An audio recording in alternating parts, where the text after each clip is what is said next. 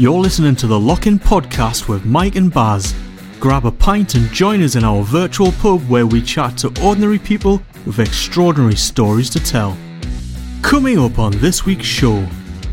If you have a limb and it's cut off and it's a nice clean cut, there's more of a chance you can reattach it. But mine was stretched beyond elasticity until it just gave. So just imagine if they had sewn it back on, I might have been like Stretch Armstrong. Do you remember him? I might have had a 6-foot arm. like Mr. Tickle. Yeah. Imagine a normal arm this side, a 6-foot arm that side. Hey. And I looked to see my arm was missing and I thought, oh yeah, I can't see it. I couldn't move very well, to be honest with you. I couldn't move my neck, couldn't move my head. But when I tried to look down on my right hand side, I thought, oh, I don't think it is there. I think they might be telling me the truth. But I thought, well, never mind. Because my acne had gone and that's all I could think about. Steve, if you're going to tell me that about 6 months before you wished, you once said, I'd give my right arm not to have acne anymore. This is an amazing story if that's what you did. Hello, and welcome to the Lock-In Podcast. This week we have a very special edition for you. If you've been watching Richard Hammond's Crazy Contraptions, the show that me, Baz and Joshua featured on a couple of weeks ago, last week you will have seen a team called the Aviators. They're a group of pilots with disabilities, and one in particular you will recognise in the rest of this podcast because we've had him on the podcast before. Back in January this year, we had Steve Robinson from the Aviators off Richard Hammond's Crazy Contraptions on our podcast, and me and Baz interviewed him about his life, about losing a limb when he was 18 years old, and how he's had to overcome so many challenges since then. It's an incredible story. It's an uplifting, it's funny, it's heartwarming, it's incredible. So, without further ado, I'm going to hand you over to me back in January. Welcome to the Lock-In Podcast for another episode. If you've not seen us and you've not heard us or listened to us before, the idea of this is that me and Baz are sat in our virtual pub, the Brace of Reedlings, and we've just got someone along to our table while we have a drink to have a chat with us. We tend to get people in who are ordinary people with extraordinary stories to tell, and we have definitely got one of them today. 100%, yeah. So, our guest today is called Steve. Now, 39 years ago, Stephen's life changed beyond recognition. An accident caused him to lose his right arm, setting him on a path of ingenuity, courage, and determination. Now a motivational speaker, Stephen looks back over his life at the challenges he's overcome and the amazing moments that have shaped his future. Not my words, yes, the words of Steve himself. I've just read the back of his autobiography. Let's get it straight out there. It's called No Arm in Trying. See, we've all got one. There you go. Look, we've all got a copy of this. And I thought that it's signed to me as well. When you read that, I thought that sounds really familiar. I've read that somewhere before. That sounds quite interesting, that, doesn't it? I thought you'd actually written that. I didn't realise you were reading off the back of the book. I thought, wow, that is very. I thought you've been reading the book. Did you think? Baz, did you think I'd done some preparation for this and done all that and written an introduction? Well, you left me a bit flummoxed then for a minute because we don't do any preparation. So our guest today is Steve Robinson, a guy that we met Baz and I met a couple of weeks ago, and as soon as we heard just a little bit about his life, we definitely knew straight away we wanted him on the podcast. 100%, yeah. And here he is. So, as we say, I am reading Steve. So Steve is a one-armed pilot, an aerobatics pilot, and which is, if that's not reason enough to get him on the podcast, what is? Do you know what I mean? Yeah. I've been reading his autobiography, and I'm about 2/3 of the way through it, and he's not had a flying lesson yet, so we've got plenty to talk to, plenty to talk about. Can I just say one thing as well? What's really good about your book, Steve, is that you've got these lovely blocks of your photograph sections. Oh, do you like them? Oh, yeah, they're really good. And what I do like about it is the fact that you can go through those and you can pick up. They tell your story without having to read the whole book as well, which is, but it's nice that they go along with the text as well because it gives you a nice visual to go with it. What he's trying to tell you, Steve, is he's not read your book. Yeah, that's what I'm saying. What he's saying here, he likes to look at pictures, but I'm one of those people as well. I like reading books by looking at pictures. Yeah, he's basically what he's saying is he couldn't be asked to read your book before you got you on the podcast. At least I've done 2/3 of it. I didn't even read the back, so I didn't even know what you were saying. This is the most reading I've done in years. I've only read it a dozen times, but it sounded. I thought when you read that, I thought that sounds really nice. That's a real good intro. Is that Mike? What a nice intro he's written for me there. I thought you'd done some real research. You've been on the website. You must have been sort of like stalking me and all that sort of stuff. Well, I mean, I've read 2/3 of your autobiography. That's a pretty good amount of research. It's more than I've done for any other podcast. That's pretty good going. It is. So I'm going to take you straight back. For a spoiler alert, I said that Steve is a one-armed pilot, and the book starts with how he lost his arm. And I know we know Steve well enough to know that he's comfortable to talk about that. I mean, he wrote it in a book for a start. Yes, but yeah, Steve, do you want to take us back to how it happened? Wow, yeah. So, I mean, it's a long time ago. Like you say, it's 39 years ago. In actual fact, it's coming up to 40 years on this April the 19th. So next year, a few months in, and it's One Arm Day. I celebrate every year, you know. So we must get together for a big celebration. 100%. I'm all over that. We're there for that. On the 19th of April, every year I have a party, and it's called One Arm Day. And but I'll tell you how it happened. I was never any good at school, and I left school in Easter as quick as I could to get away. But I always liked tinkering with motorbikes because I had a motorbike at the age of 13, and that was my escapism from bullies at school. And so I rode my motorbike constantly for 5 years until I went to college and I studied to be a motor mechanic. And I was in my first day back of the final term, and it was a half day because they always made first day back half day, so you can just gently get yourself back into it. So I've been there till lunchtime, went home, went out on my motorbike, and lost my right arm on that motorbike. And I was trials riding and scrambling or motocrossing on my local field. And there was another couple of guys there that I didn't know were there. And one of them must have seen me and headed away from me. And the other guy thought he could do a daredevil type stunt and jump off of a blind hill and over the top of me and my motorbike and impress everybody. But he couldn't do what he thought he could do. And instead of jumping over me, he landed on top of me. And his foot peg ripped my arm off there and then. And it landed 100 metres away from me at the feet of a young kid that I still see from time to time. His name was Brownie. But I think about that kid a lot because it tells me this story that his arm landed at his feet and the fingers were wriggling. You know, like do you remember the horror movie? Was it called The Hand or The Arm? Yeah, and his hand crawling along the ground trying to kill you. And I'm thinking, I wonder whether he has nightmares over that. I feel for that kid a lot, to be honest with you. How old was he, Steve? So I was about that time. I would have been 18 when I lost my right arm, and he was probably 14 or 15. He was only a young kid, so that must have. I mean, it must have played a bit of trauma on his mind, I would imagine. I was okay. You know what happens when you're the recipient of real trauma? Your brain cuts everything out, and you don't remember everything. You don't remember anything. So I don't really remember anything apart from what people tell me, and even what they tell me. I don't remember. So I'm not sure whether now I'm remembering real memories or remembering what people have told me. And it seems like a bit of a dream, really. But it's not a bad dream. It's not a nightmare. It's just an interesting dream. I think it says quite a lot about you as a person that the first thing you said then was that you had someone else's feelings that actually was affected by what happened to you ahead of your own feelings. Well, I was okay, you see, because I was just the recipient of it. It was everybody else that was around me that were actually experiencing it. They were experiencing the hurt and the trauma more than I was, because I was a person that really experienced the trauma, but I was out of it. I was drugged up in hospital, didn't know anything about it. So it was everybody else around me that were feeling it. You know, they had 2-3 weeks of despair and worry, where I was just totally out of it, in intensive care, on drugs and not knowing anything. So I was saved all that trauma to a certain extent. The psychological trauma, I wasn't saved the physical trauma. Obviously, that had to be overcome. And the thing is, you just have to overcome it. There is no option, is there? You can't sit down and wait for your missing arm to grow back. It's not like breaking an arm or a leg, where if you sit down for a while, take it easy, 8 weeks later, it'll be fixed and you'll be all right again. It was never that case. Oh, I'm being handed a cup of tea. Oh, look at that lady.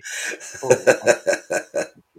There we go. Look, cup of tea to join you guys. Tremendous. I'd rather had a rum and coke, but there's no rum on the menu. Well, there's rum on the menu, but there's no coke on the menu. For everyone's benefit, just before we came on, I said, look, I said, look, Steve, we're in a pub. You need to get yourself a drink. So he's had his mum make him a cup of tea. Can I ask you a question, Steve? So obviously we hear about like trauma, and limbs being removed in certain accidents. Yeah. And there's obviously quite a few cases where people have had those reattached. I take it that just wasn't an option in your case. Well, in actual fact, they tell me, and my mum tells me, and my sister specifically, that they tried to sew my right arm back on and for 9 hours. And they came out, they kept coming out of the operating theatre and saying to my mum and my sister, we've lost him 3 times. But we've managed to sort of like recover him, get him back, bring him back to life. And we're trying to sew his arm back on.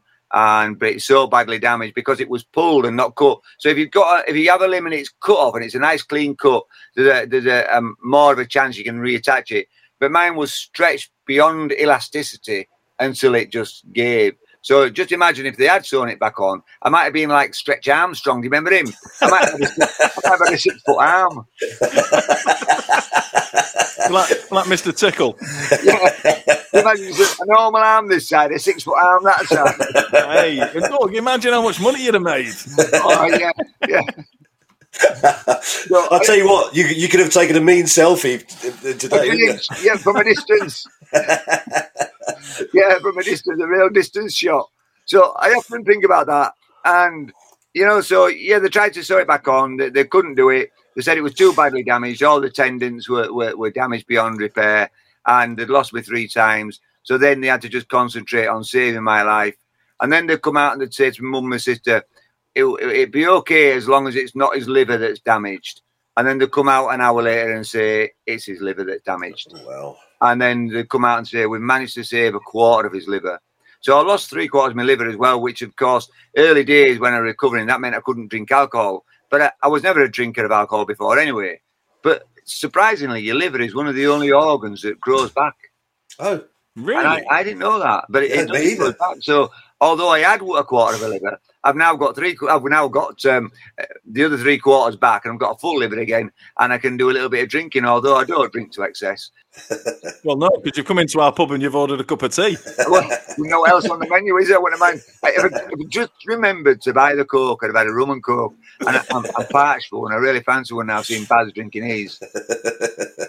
And do you know what? It's like we're very quickly, people who are listening, people who are watching are very quickly picking up on the type of person you are. Like Baz said, when you're talking about when quite a traumatic thing and obviously a life-changing event for you, you're thinking about other people. So people are very quickly getting understanding what we understand about you, in that you're very selfless, you think about other people, you're very inspirational, but you're also, it's kind of the reason we thought we need to get him on is because you've got such a refreshing attitude about stuff, and also there's no doom and gloom. Do you know what I mean? It was like if you'd have come on here and it was all like we sat with sad faces. Let's be blunt about it. It wouldn't have made a good. People wouldn't have wanted to listen to it. So it's the fact that we can be lighthearted about it, and that you have such a refreshing attitude to it is something that I've definitely picked up from meeting you and from reading your book, because what you've been through and the way you've coped with it. Because quite often, like through the book, you talk about like you were never, you never went through a depression or a grieving process for the limb and things like that, and you were just really matter of fact about, well, that's not going to get me anywhere, is it? So just get on with it. Well, I never was really. And, when I came out of hospital or when I was in hospital, the nurses would keep coming past and saying to me, you've lost your arm, don't you, Steve? But I sort of knew, but I could feel it, so I wasn't really certain whether I had or I hadn't. And I was too weak to even reply, but they kept saying to me, you've lost your arm, you've lost your arm, you've lost your arm. And it wasn't until one day they asked the nurse to take me to a proper toilet, because all the patients used commodes, and we didn't have proper toilets. And she took me to the staff toilets, and unknown to her, or she'd forgotten, there was a mirror in the bathroom. And when I looked in the mirror for the first time, I realised that all my acne had gone, and I really did suffer at the hands of the bullies because I was really spotty. I had really bad acne. And I looked in the mirror and I was absolutely overjoyed. I thought, wow, my acne's gone. And I was so happy that my acne had gone that it sort of like consumed me full of of hope and joyfulness, and I was just overjoyed. Then I looked in again, and I looked to see my arm was missing, and I thought, oh yeah, I can't see it. I couldn't move very well, to be honest with you. I couldn't move my neck, couldn't move my head. But when I tried to look down on my right hand side, I thought, oh, I don't think it is there. I think they might be telling me the truth. But I thought, well, never mind, because my acne had gone, and that's all I could think about. Steve, if you're going to tell me that about 6 months before you wished, you once said, I'd give my right arm not to have acne anymore. This is an amazing story if that's what you did. I might have said something like that in the past. I can't remember exactly, but a lot of people do say that, don't they? Yeah, yeah. My right arm for that. Actually, I would never say that. Although, to be honest with you, I could say it now because I can have it because I don't know where it is. I'd give my right arm for anything because it's probably not in a good nick at the minute now. Imagine the scabby right arm I might get now if I said I'd give my right arm for that.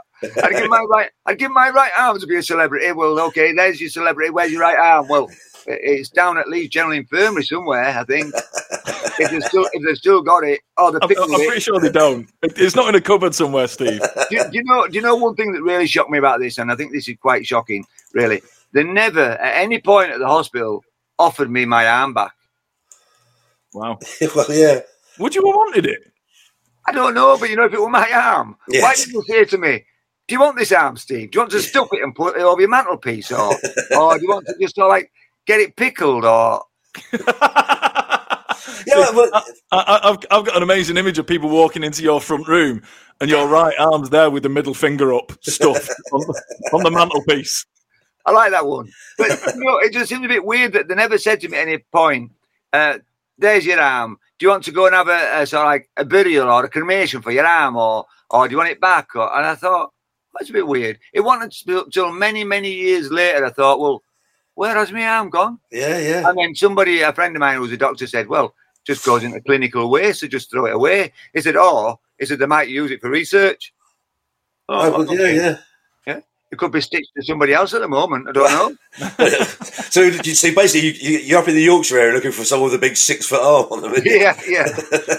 Yeah, I've not met them yet. In actual fact, somebody said to me a while ago, if they could offer your own arm transplant, would you have one? And I thought, I don't really know. So then you got to start thinking, okay, but we've only got a right arm from this young girl. She was 15. So we take a 15-year-old girl's arm. I'm thinking, well, then I think, well, yeah, why not? But I'm not sure. It's really weird, isn't it? Because you never have to think like that. Yeah. You think if somebody put you on the spot straight away, take this arm, or if I got an Arnold Schwarzenegger, a great big right arm, I'm thinking, well, I'm going to look a bit weird here. Huh? You can always grow the other one to make it the same size, though. I could try. And then, they were doing arm transplants down in Leeds not so long since it happened, and I think they're still doing them, or hand transplants. But then a friend said, it won't be long before they'll just give you a drug and you'll grow your arm back. Yeah. I said, yeah, well, I've been waiting 39 years and it's not here yet. But then would I take the tablet if it meant growing the right arm back? That's a difficult question because I've known almost 40 years with one arm and only 18 years with two arms. So I guess I'm more used to having one arm than I am two. So would I go back and would I take the tablet? I don't know, because now I'd have to retrain as a two-arm guy, which is a whole new retraining altogether again, I guess.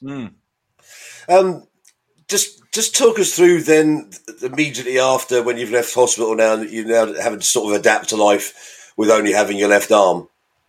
Well, I left hospital way too early, really.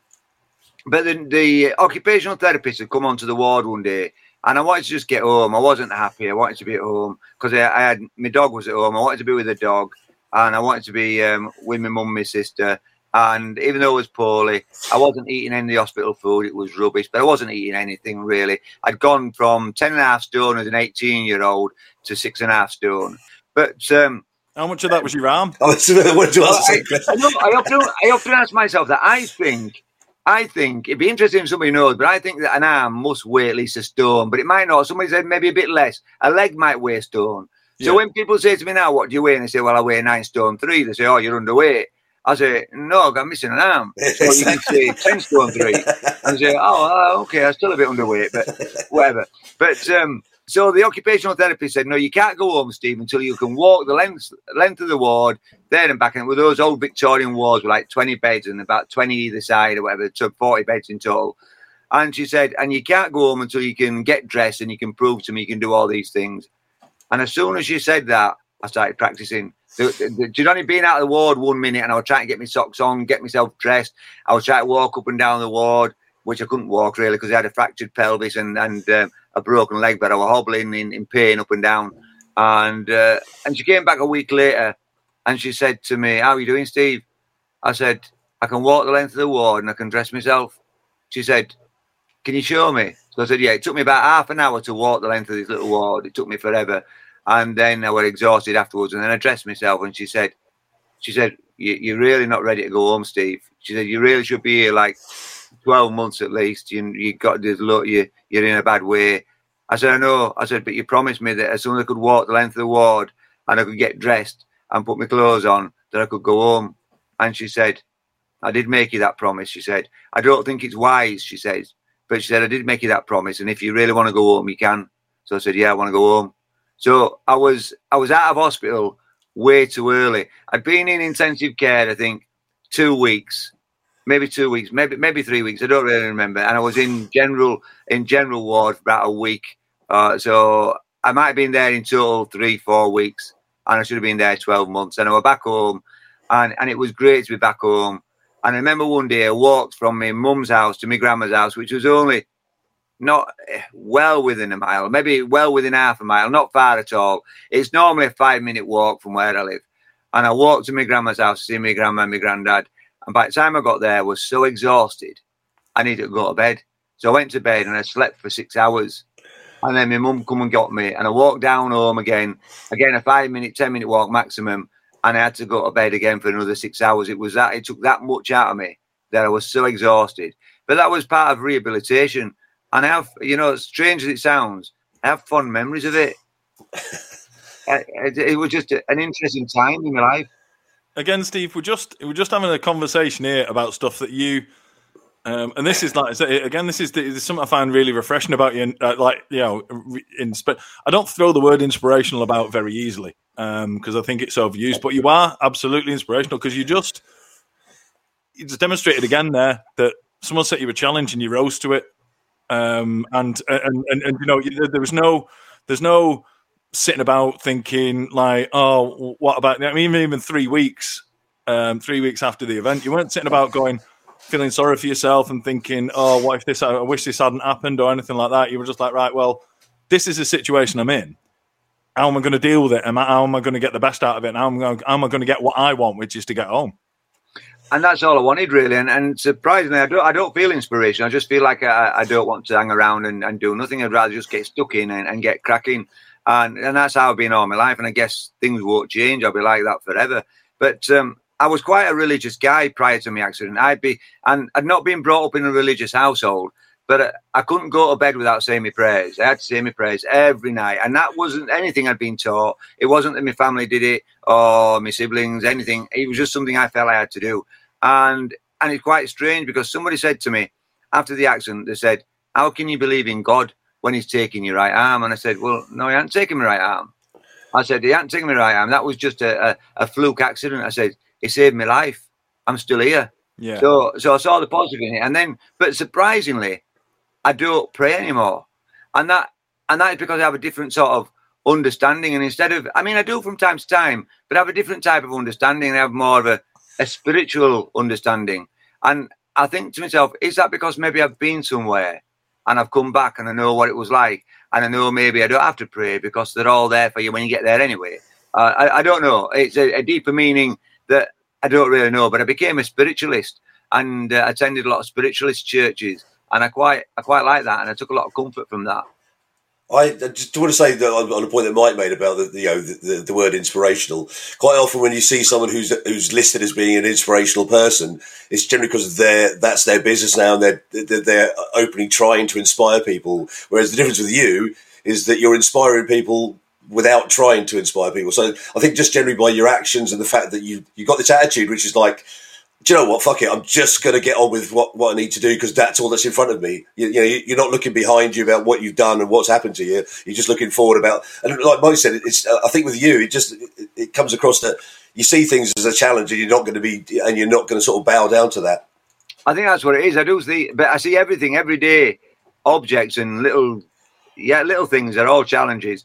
And that's why after a while, even a small challenge looks the same as a big challenge. You know, they're all just the same. And when people say stuff to you like, you can't do that, I think, well, you know, people should never say to somebody else, you can't do that, because to say it with such confidence that maybe it might instill that belief in others that they can't do it. And as soon as you believe that you can't do it, then you've had it. Yeah. Because it's because you've let self-doubt creep in, and there's no such thing as you can't do something.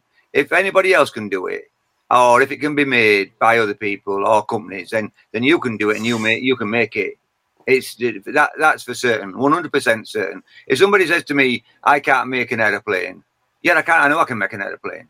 I mean, it might take me a while. It's a steep learning curve, but I know I can make an aeroplane. Everything is just a case of how much time you've got to spend on something and how much money you can afford to throw at things. And if you rule out the time element and you rule out the money element, then there's nothing else stopping you, is there? This goes back to what I was just saying about a minute ago. You don't see that as being anything inspirational. That's just you. But actually, those are such words of wisdom that like people don't understand, that they'd listen to you and actually take that on board. And that's changing people's perspective on stuff just by saying the things that you actually just believe in. And it's strange because I never had to teach myself these things. They're just beliefs. Yeah. You know, but the beliefs that I've proved time and time again. And I'm not that I'm proving them to others. And I'm not trying to say, look, I promise you this is true and I'm going to show you. Because it's not always that. It's sometimes if I have any self-doubt at all and I think, can I do that? And then I think to myself, well, of course I can do it. And then now I'm proving to myself that I knew that I could do it and I can do it. So I always found that when I used to compete with others, that it was difficult to lose if you're competing with others. But as soon as I competed with myself, I didn't lose anymore. It's even though you might not come first, and you don't always have to come first, because so long as you can beat what you did the last time round, or the first time round, the second time round, you can do better and better. How have you lost? Because you've just improved what you did before. And I honestly believe that there is no such thing as failure. I honestly believe that. There's only different degrees of success. Some people are more successful than others. Does that mean the person that wasn't as successful failed? No, it just means they weren't as successful, but they were still successful. If I aim high, and I'll still get high. So if my goal is super high, but I don't actually get that high, I only get there, it's still a high level, isn't it? Yeah. So that's what you might as well do. You might as well aim as high as you possibly can. And then when you get as high as you think you can, aim higher than that. Lovely. I love these pearls of wisdom in a broad Yorkshire accent. It's just brilliant. Everything should be, every all of these ones where you hear like these inspirational quotes, like like kind of in a soft voiceover music, and you listen to it and subliminally you get like, love it in a Yorkshire. It'd be amazing. And I didn't think I had a really strong Yorkshire accent, but I think I might have. A few of my friends, fellow speakers that work as motivational speakers, try and lose their accents. And I always said, no, I'm never going to try to lose my accent. I am who I am.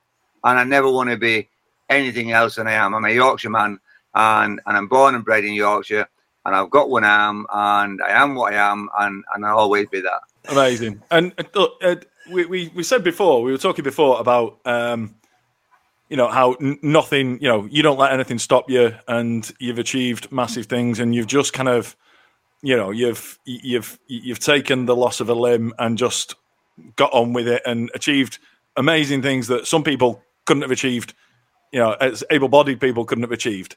Which kind of takes me on to one of the most notable things you've been able to achieve is to become a pilot. I haven't got to that bit of your book yet because, mate, to be fair, the front page of this book has got you with one arm in a pilot's uniform. You did the one arm thing on page 1. I'm 2/3 of the way through. You haven't even had a flying lesson yet. It's fancy dress. So yeah, at what age did you just decide, do you know what? I don't care if I've only got one arm, I want to be a pilot. It was never on my radar, ever. In actual fact, nice pun. I was afraid of flying. and I needed 3 weeks hypnotherapy to fly to Spain with friends, and I was petrified of it. But saying that, I used to dream a lot of flying. But I used to dream I used to fly my dreams by flapping my arms, but I always had two arms. In actual fact, this is interesting. I've never had a single dream with one arm ever. I always have two arms in my dreams. And so it's quite interesting. I've got to tell you something else as well, and I really like this. And because I also have these phantom limb stuff. I know I'm digressing, but I've got to tell you this because I love it. Absolutely. And I get phantom limb, which is I don't get pains, but it itches sometimes. And I'm rubbing around here to try and find where the itch is. And a friend of mine said to me one day, he said, you know what that is, don't you? And I said, yeah, I do. I said, it's called phantom limb syndrome. And I said, it's because my nerve endings, I said, still think my arm's there and my brain still thinks my arm's there and it's trying to transmit signals through. He said, no, it's not that. I said, oh. I said, what is it? And because I thought he might be more educated than I was. Maybe he was a medical man. And he said to me, it's because your soul's still intact. I loved that. That's really good. I really loved it. I had to share that with you because I just loved it. Anyway, that was just it. But it made me, when he said that to me, I thought, wow, that's a nice thing. I really like that. What a positive to come out. I thought, I love that.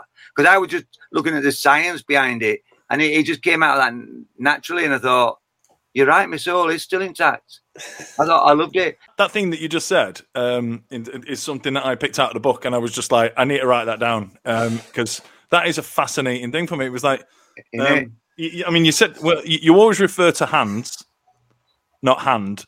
Yeah. And like you said, I mean, just that you've been without your right arm for 39 years and you've never once had a dream where you've got one arm. I think that's a fascinating thing. And I don't know if that's a way of your brain kind of coping with it or what it is, but I just find that fascinating. I've not a clue what it is, but I've never had a dream with one arm. It's strange, isn't it? It is a bit. And even if I dream of flying now, and I don't fly in an aircraft, I fly by flapping my arms. And but back to the question, I never wanted to be a pilot. It was never on my radar of anything to do. It just wasn't there. And I was afraid of flying. And I've been through litigation. I'd invented a digital jukebox that had earned me a lot of money, and a company stole it. And I ended up in 6 years litigation. And I'd been in a disastrous relationship. And it was dreadful. And the court hearing and the relationship came to an end all at the same time. And I was desperately sad. And I was looking for a way to end my life, really. And because I'd had enough. When you lose the fight. Now, I'm all about fighting and battling on and do it. You can do it and keep going and heading for your dreams and your goals.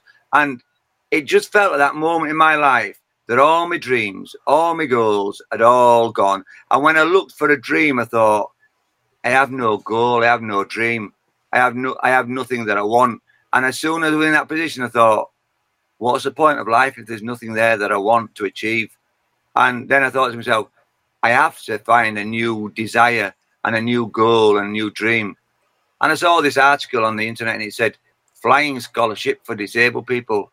And I thought to myself, I hate flying. And I thought, I really don't like flying. But I thought, that could be just a dream and the new goal that I want. And I thought, and not only that, if it all goes wrong and tits up and it ends up killing me, I thought, well, I'm all right with that as well. So I was at that period in my life where I thought, what have you got to lose? Go for it. I'll give it a go. I mean, don't get me wrong. I'd lost in the court case. Now, I'll tell you, just to put into perspective, why I was desperately down and despair and suicidal, because we calculated that I'd lost £6.2 million in fraudulent jukebox sales. So it was, I mean, I'd earned over £1 million on my jukebox sales that I'd done independently, but the company that ripped me off had sold £6.2 million worth of my invention. So I lost all that money, and I thought, how often is it that you come up with a multi-million-pound product, and maybe you can do a few times in your life, I don't know, but I just felt that time, maybe this is it, and maybe there's no other products in me. And there are, as it happens, but you don't know at that point. And that's why I was so desperately sad. And but then I thought, I'll apply for this flying scholarship because I just need a new dream and a new goal. And I was fed up. I didn't have any faith left in people because they'd stolen all this copyright. And to my surprise, I was awarded it. And I was petrified of flying. I didn't like it. And every day I did flight training, I was hoping that it was bad weather so I didn't have to go up. But it took 12 months for the NHS to make me an arm so I could fly this aircraft. But the arm wouldn't work, and it fell off at 3,500 feet when we were doing manoeuvres. And we ended up doing a spiral dive and dropping through a cloud. So it was quite scary, especially when you're afraid of flying. But I thought I was determined. And I kept saying to people, how long will it be before I'm not afraid of flying? Or I'm not anxious anymore? And this was a standard answer. And the answer was, hopefully you'll never lose your anxiousness or your slight fear of flying. Because as soon as you lose it, you become complacent. And when you become complacent flying an aircraft, they said that's when it'll bite you. So even though I go flying now, I'm not scared, but I'm always aware of the things that can go wrong. So I'm a bit nervous thinking, right, we're taking off, and you're looking around thinking, anybody else around me? And I love it, but I never thought I would get that far because the arm straight away wouldn't work. The NHS made a second arm that took another 12 months, and that didn't work. And I was so fed up by this point that I decided I'd make my own prosthetic arm. So I bought a milling machine and a lathe and a lump of aluminium, and I started manufacturing this prosthetic arm that was a bit like a Frankenstein's monster, because I didn't really have any idea what it would look like, but I knew what I wanted it to do, and I had a general idea of the size and dimensions, and I just started making it. And when it was done, it worked. And I went to my local airfield that wouldn't allow me to go to do a solo flight because they wanted me to be able to control the stick and the throttle at the same time. But obviously, having one arm, I couldn't do that. But as soon as I went up and I said, will this do it? Because the CFI, which stands for the Chief Flying Instructor, wouldn't let me do my solo flight until I could demonstrate that I could control all controls single-handed or by myself with this prosthetic arm. Because going back to the first question you said, we're not allowed to modify aircraft, but there's nothing in the rules that says you can't modify yourself. So I modified myself. I left the aircraft as standard. When I went with the prosthetic arm and modified myself, and I said, will this do it? They said, oh, well, if you can prove that you can do the throttle and the stick and all these bits and bats at the same time, he said, possibly. So we went flying there and then with the Chief Flying Instructor. And he made me do above and beyond what he'd make an able-bodied person do, because I had to prove that my arm was up to the task and even better. Anyway, it did, and it proved him wrong. And he said, when we landed, he said, well, Steve, he said, I've got to eat my words. He said, it does work. He said, yeah, you can do your solo flight. And 2 weeks later, I did my solo flight. A week after, I did a cross-country qualifying flight. A week later, I did what's called a cross-country qualifying flight, where I had to fly from my local airfield to Durham Tees International Airport. I had to land and get my logbook stamped. I had to also fly through a military airfield zone. You have to get special clearance to go through their air zone. And then from there, I had to fly all the way down to Humberside International Airport, get my logbook stamped again. And then you have to fly all the way back to your home airfield with the evidence that you'd landed at these two away airfields. And that's part of your navigation, really, to make sure, to prove you can do it. And then a week after that, I did my what they call skills test, which is like your driving test in the sky. And I passed. And I became a qualified private pilot in 2015. That's mad. With my own metal arm. I love that. It's sipping his tea like a mic drop. And he went, yeah, I became a pilot in 2015. Can we have a quick chat about you as an inventor? Because obviously we spoke briefly when we were talking about the whole arm conundrum and flying, and you were saying that obviously with arm failures in prosthetic arms are manufactured, that you can't afford a failure at 3,500 feet or whatever it was. Yeah. So did you say that you'd invented a? Can we talk about this? That you'd invented a system where you can detach the arm. Yeah. So what I did is I realised I did a little bit of motorcycling after I'd lost my right arm. Not a lot, because it wasn't as much fun. And I went to the NHS at that point, and they made me a prosthetic arm. And I used to enjoy hill climbing. And I'd gone up this hill, no problem. And I was coming down the hill, and the front wheel slipped on the muddy embankment, and the bike just fell onto its side. And I just stepped off of the foot pegs under control, no problem. But then the prosthetic arm wouldn't let go. And my motorbike is dragging me down this hill, and I'm banging the arm, and it wouldn't let go, because it had what they called a C hook, so it was shaped like a C, and it was made of chromium steel, and it hooked over the rubber handlebars, so you could push with it and pull with it. but it wouldn't let go because once steel was against rubber, it just wouldn't let go. And I'm banging this arm, it wouldn't come off, and it got to a stage where this motorbike was just about to drop over a 10-foot drop. Now, it might not have killed me, but it would have hurt me, and because it would have dragged me along with it. And the foot peg, fortunately, stuck into the ground, and it stopped rolling down this slope. And I managed to disconnect my arm and get off. But at that point, I realised, because I'd had that experience, I realised that if I was going to fly a plane or do anything else or any more dangerous sports, I needed a prosthetic arm that knew how to let go and when to let go. So then what happened is I made this arm and I made a pin here that if I pulled this pin or banged this button, the whole arm would drop into pieces and just drop off me. And I realised that was my quick release mechanism. So if I got into a situation where I had to crash land the aircraft and I had to get out quickly, or I had to detach the arm and bail out with a parachute, even though I ain't got a parachute, I had to just bang this button, the whole arm would drop to pieces, a bit like a Meccano kit, and I would be released and I could get out. So that's what I made. I invented an arm that had a quick release mechanism. And because nobody ever thinks that they want to get out of a prosthetic limb. Once you put the prosthetic limb on, you know, it's on. You don't think you have to get out. But I realised I might have to get out at some point. So I have a question for you, Steve. So,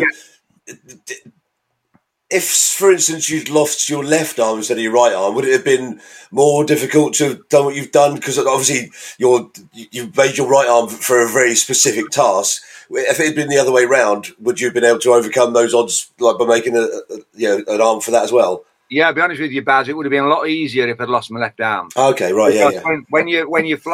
When you fly as pilot one, they call it P1, we fly from the left-hand seat. So my throttle is on my left hand, but there's also a throttle on my right hand. But all the flap controls and trim controls, that's so you can make your aircraft fly straight and level. It's got like a little elevator trim, they call it. It's like a real little thing on the back of the elevator that you adjust up, and it just makes you fly straight and level, so you can let go of the controls. But all those controls for that are down on my right-hand side. So although I'm flying my aircraft, so I'm flying like that with a stick, I'm having to lean across myself to get these other controls. Where if I'd lost my left arm, then it would have been right there at my right arm. But saying that, even though it might have been better to lose a left arm, I'm glad I lost my right arm, even though it was my dominant arm, because I've become left-handed and I had to become left-handed. And I think becoming left-handed has trained the other side of my brain. I've become a little bit ambidextrous, although I can't write with this right arm, but I guess I am ambidextrous. And, you know, and I think that you get a lot more creativity because they say left-handed people are creative. Now, I'm not born left-handed, but I'm trained left-handed. So maybe I'm also trained to be creative. And to be honest with you, I like dancing. I like a lot of dancing. I had partner dancing. And I'd have lost my left arm and I had my right arm. It's not the proper arm to dance with because we lead with his left arm and your right arm is the arm you put around your partner. Right, yeah, so although I can't put my arm around my partner and give a real good cuddle, I can direct her and lead her with my left arm. So I'm quite pleased that it worked out that way. I just love how you put a silver lining on absolutely everything you talk about. It's just amazing. Well, everything does have a silver lining, though, doesn't it? You've just got to find it. You've just got to find yours. That's all it is, I think, sometimes. Going on from you being a pilot, which is a pretty amazing thing to do anyway. How did you go from being a pilot to being an aerobatics pilot? Well, because I was petrified of aerobatics.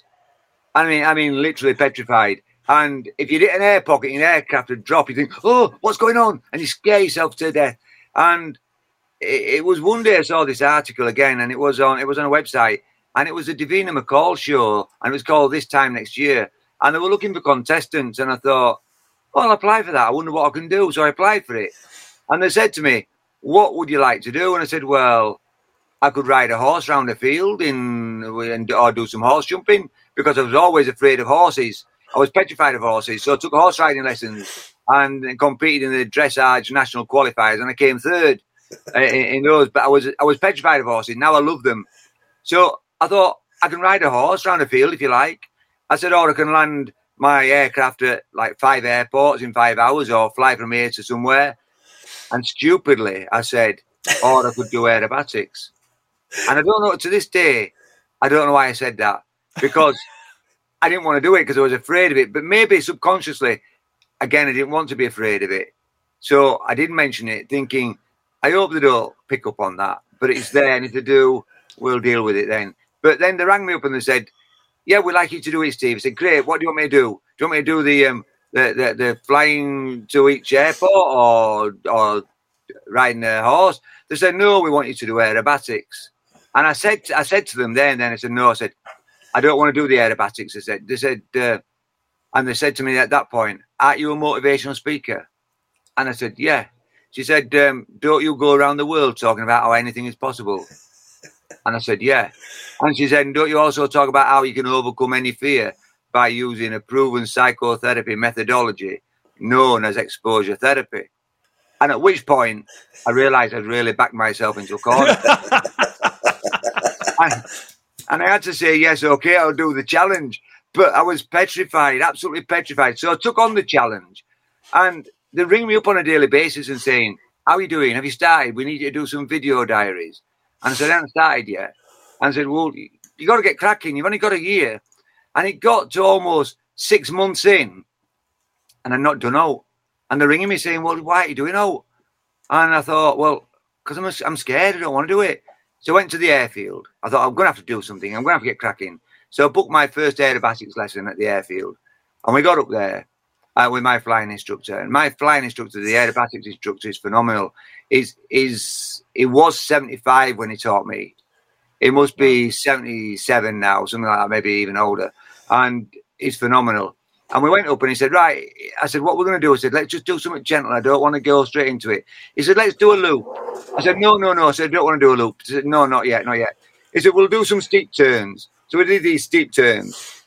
And they are steep. You're like at 70 degrees. So you're right over. Let me show you that way. So you're like that, really banked over.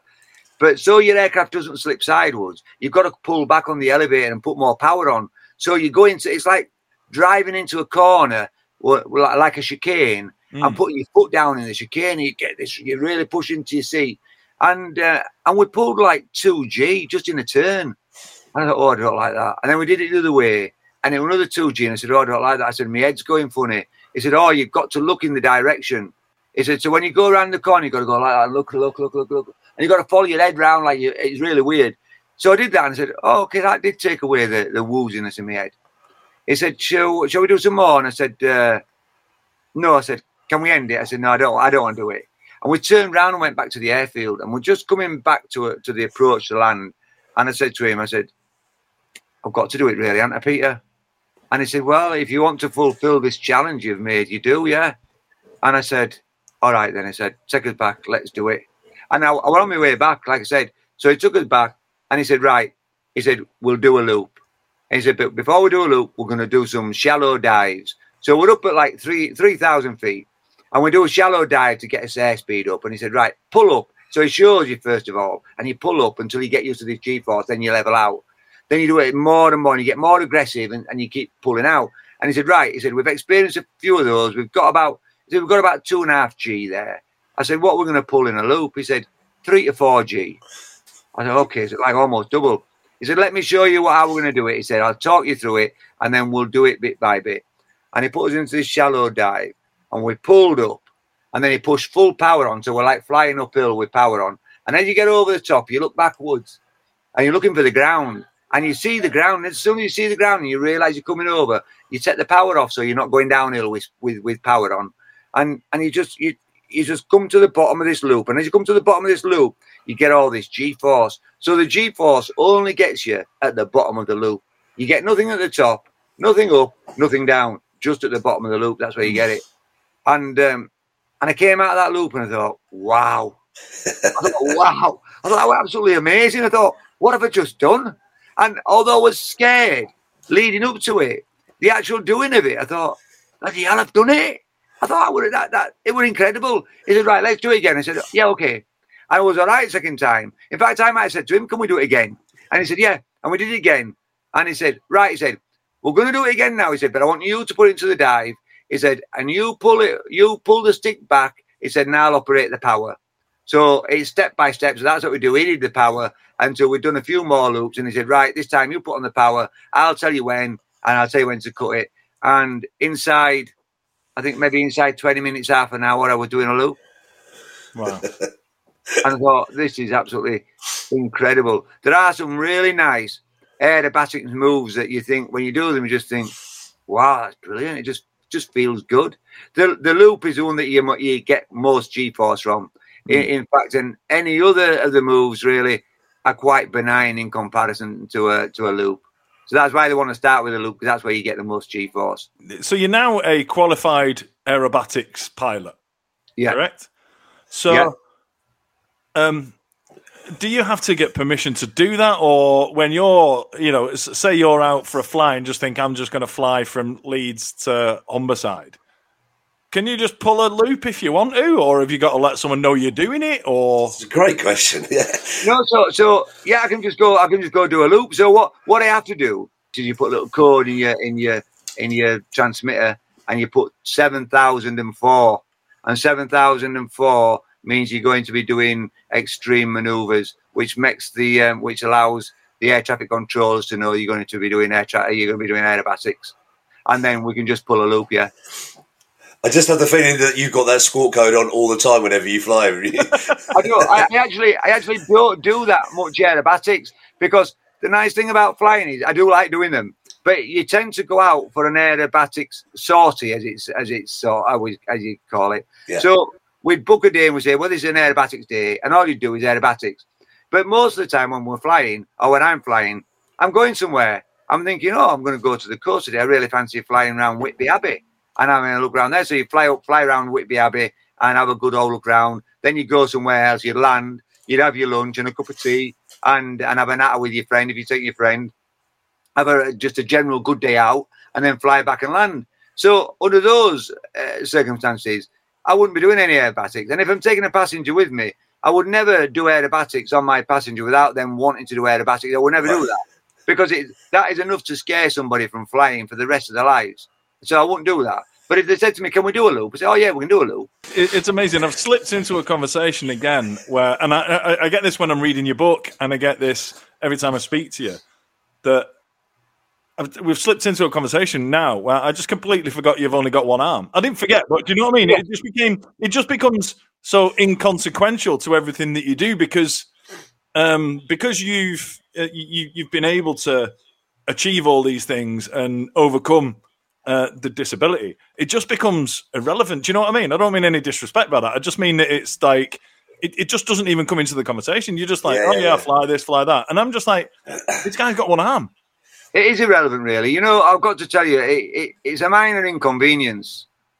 It's a minor inconvenience that I possibly could have done without. But would I do it all again? I'd do it all again. I'd go through it all again because my life with one arm has been so much more interesting and exciting than it had been with two arms. But then saying that, I was only an 18-year-old, so life hadn't even begun, really. Yeah. But who knows what life would have had in store for me with two arms? I had not a clue.